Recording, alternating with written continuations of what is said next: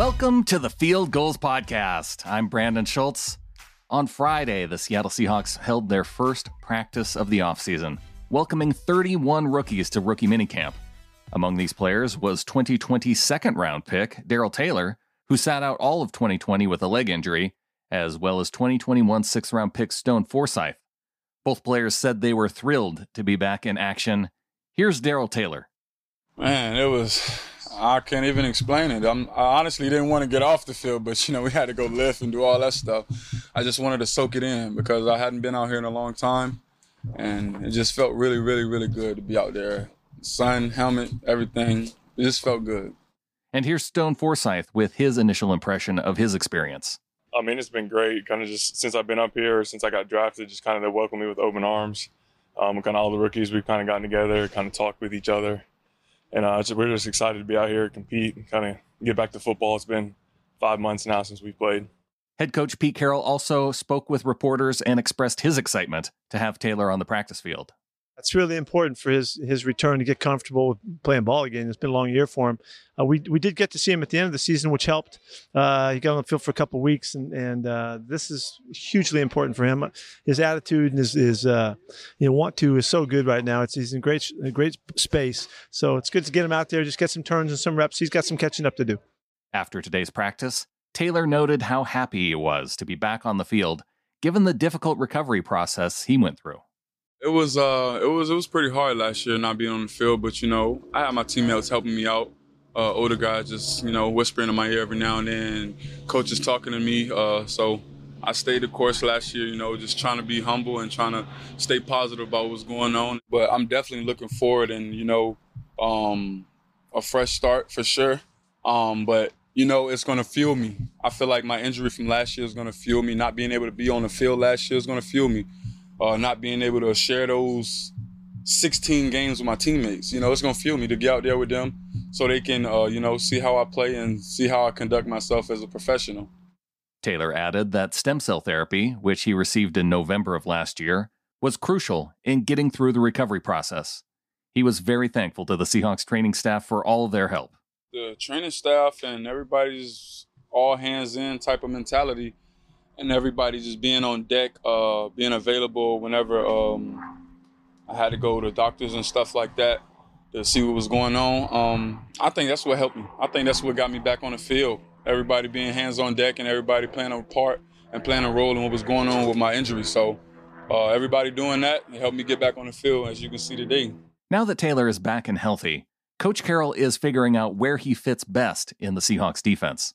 Well, he did a lot in college. He did a lot of dropping, did a lot of rushing, and we liked him as a rusher first, which we still do. But he's got all of the athleticism. He's a real natural athlete, really light on his feet, burst, explosion. COD is really good. So this is not going to be a challenge for him to learn the position. We need to see how he feels when we do mix him dropping and rushing, and then we'll knowing that we want to see him as an outside rusher as well. Here's what Taylor had to say about playing the strong side linebacker position, or SAM, as well as the Leo position, which is a pass rushing defensive end. So the SAM position is great.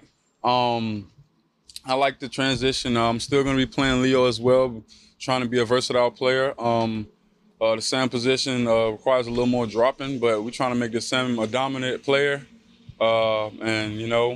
Just trying to help this defense be more dominant every year we get on that field. Another camp participant who Carroll was especially excited to see on the field was 2021 second-round pick Dwayne Eskridge. Pete said Eskridge is everything they were hoping for and more. I thought Dwayne looked really good. He looked just like we had hoped. He looked very quick, very strong, had really easy time with the types of routes that we were running. He had no problem at all doing everything, caught the ball beautifully today. So he's off to a nice start. He's a good, strong kid. He's built well, and you can see him. He catches the ball with strength and power. You can see him getting out of his transitions after catching it and turning and running and all that. So we love the speed. We love to be explosive and love to use the whole field. Russ is a great downfield thrower, and we for a long time have been an explosively oriented team in the throwing game, particularly on early downs and off the run game. And so to have, the more the better. The more speed, the better. he's going to fit in beautifully, and he'll work his way and compete his way into how much he can contribute. But to have all of those guys as threats is really what you desire, and so I don't know how it's going to turn out. We're a million miles from figuring all that out. But the fact that he does have big time speed, and we saw all the highlights, all the huge plays that he was able to execute. It's a real positive for us. We're going to find out how comfortably he is playing inside as well as outside, and that we saw him about 85% of the time or something like that playing at the wide receiver position into the boundary. So we're going to have to uncover some of that flexibility as we go through it. Just today, he was lined up in the slot, motioning around, moving around, as well as playing outside. So it doesn't look like it's going to be any problem. It's just a matter of what we ask him. He's a really bright kid. He really cares about the details of stuff already. He's made a big impression with Nate and the guys in the receiver side of things. So we'll see how it all pans out. But going back to the originals about the speed, there's nothing to replace that. And we love it. The Seahawks have one other rookie receiver who has drawn substantial interest from fans, and that is South Dakota State receiver Cade Johnson, who the Seahawks acquired as an undrafted free agent. Carroll said he's working through a groin injury right now, but they've found ways to get him involved in the minicamp. He was really productive in school, and so we are excited to see him play. We see him playing inside, being an inside receiver for us. He's not quite ready to go yet, so we just got to hold off for a little bit. He's getting walk-through reps and stuff like that, just so that he knows what's going on, but we can't get him on a practice field yet. Another Seahawks linebacker practicing this week made headlines. That's Aaron Donker, who hails from Germany. He was allocated to Seattle through the NFL's International Pathways program. I think the program's great. I love that we're doing that and making the opportunities available to people from other areas and all that. I'm all for it. Aaron's really charged up. He's really excited about it. He fits. He looks, in the first day out here, he fits in with everybody. He doesn't look like it's too big for him at this early stage.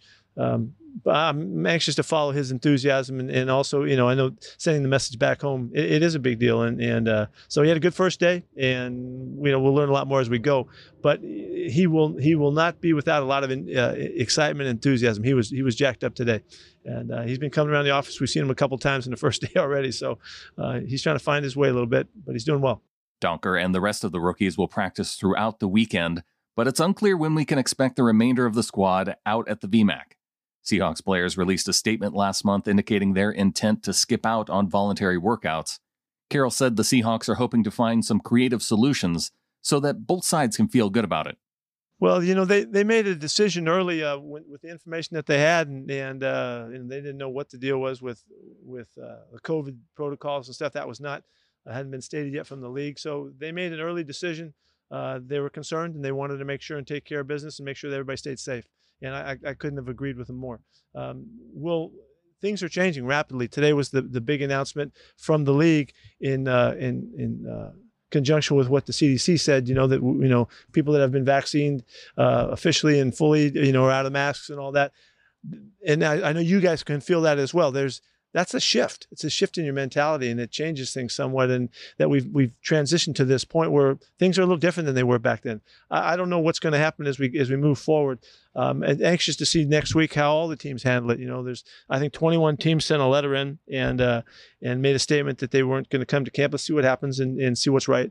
But I trust our guys. They're working at it. They're figuring it out. And I know they're working really hard. And I know they're studying really well. All of our Zoom meetings have been just on point and really better even than they were last year at this time. So we're making progress. We'll see what happens in the coming weeks. We'll have more on the Seahawks rookie minicamp up at fieldgoals.com, so watch for the articles there. A big thanks to Wilson Kahn for producing this episode. You can follow him on Twitter at Wilson_Kahn, C-O-N-N. You can also catch his latest work up at fieldgoals.com. He takes a look at the Seahawks 2021 schedule. Be sure you're subscribed to this podcast so you don't miss an episode. You can go to sbnation.com/NFL podcasts. You can go to fieldgoals.com and click on the podcast button and listen there as well. And until next time, go Hawks.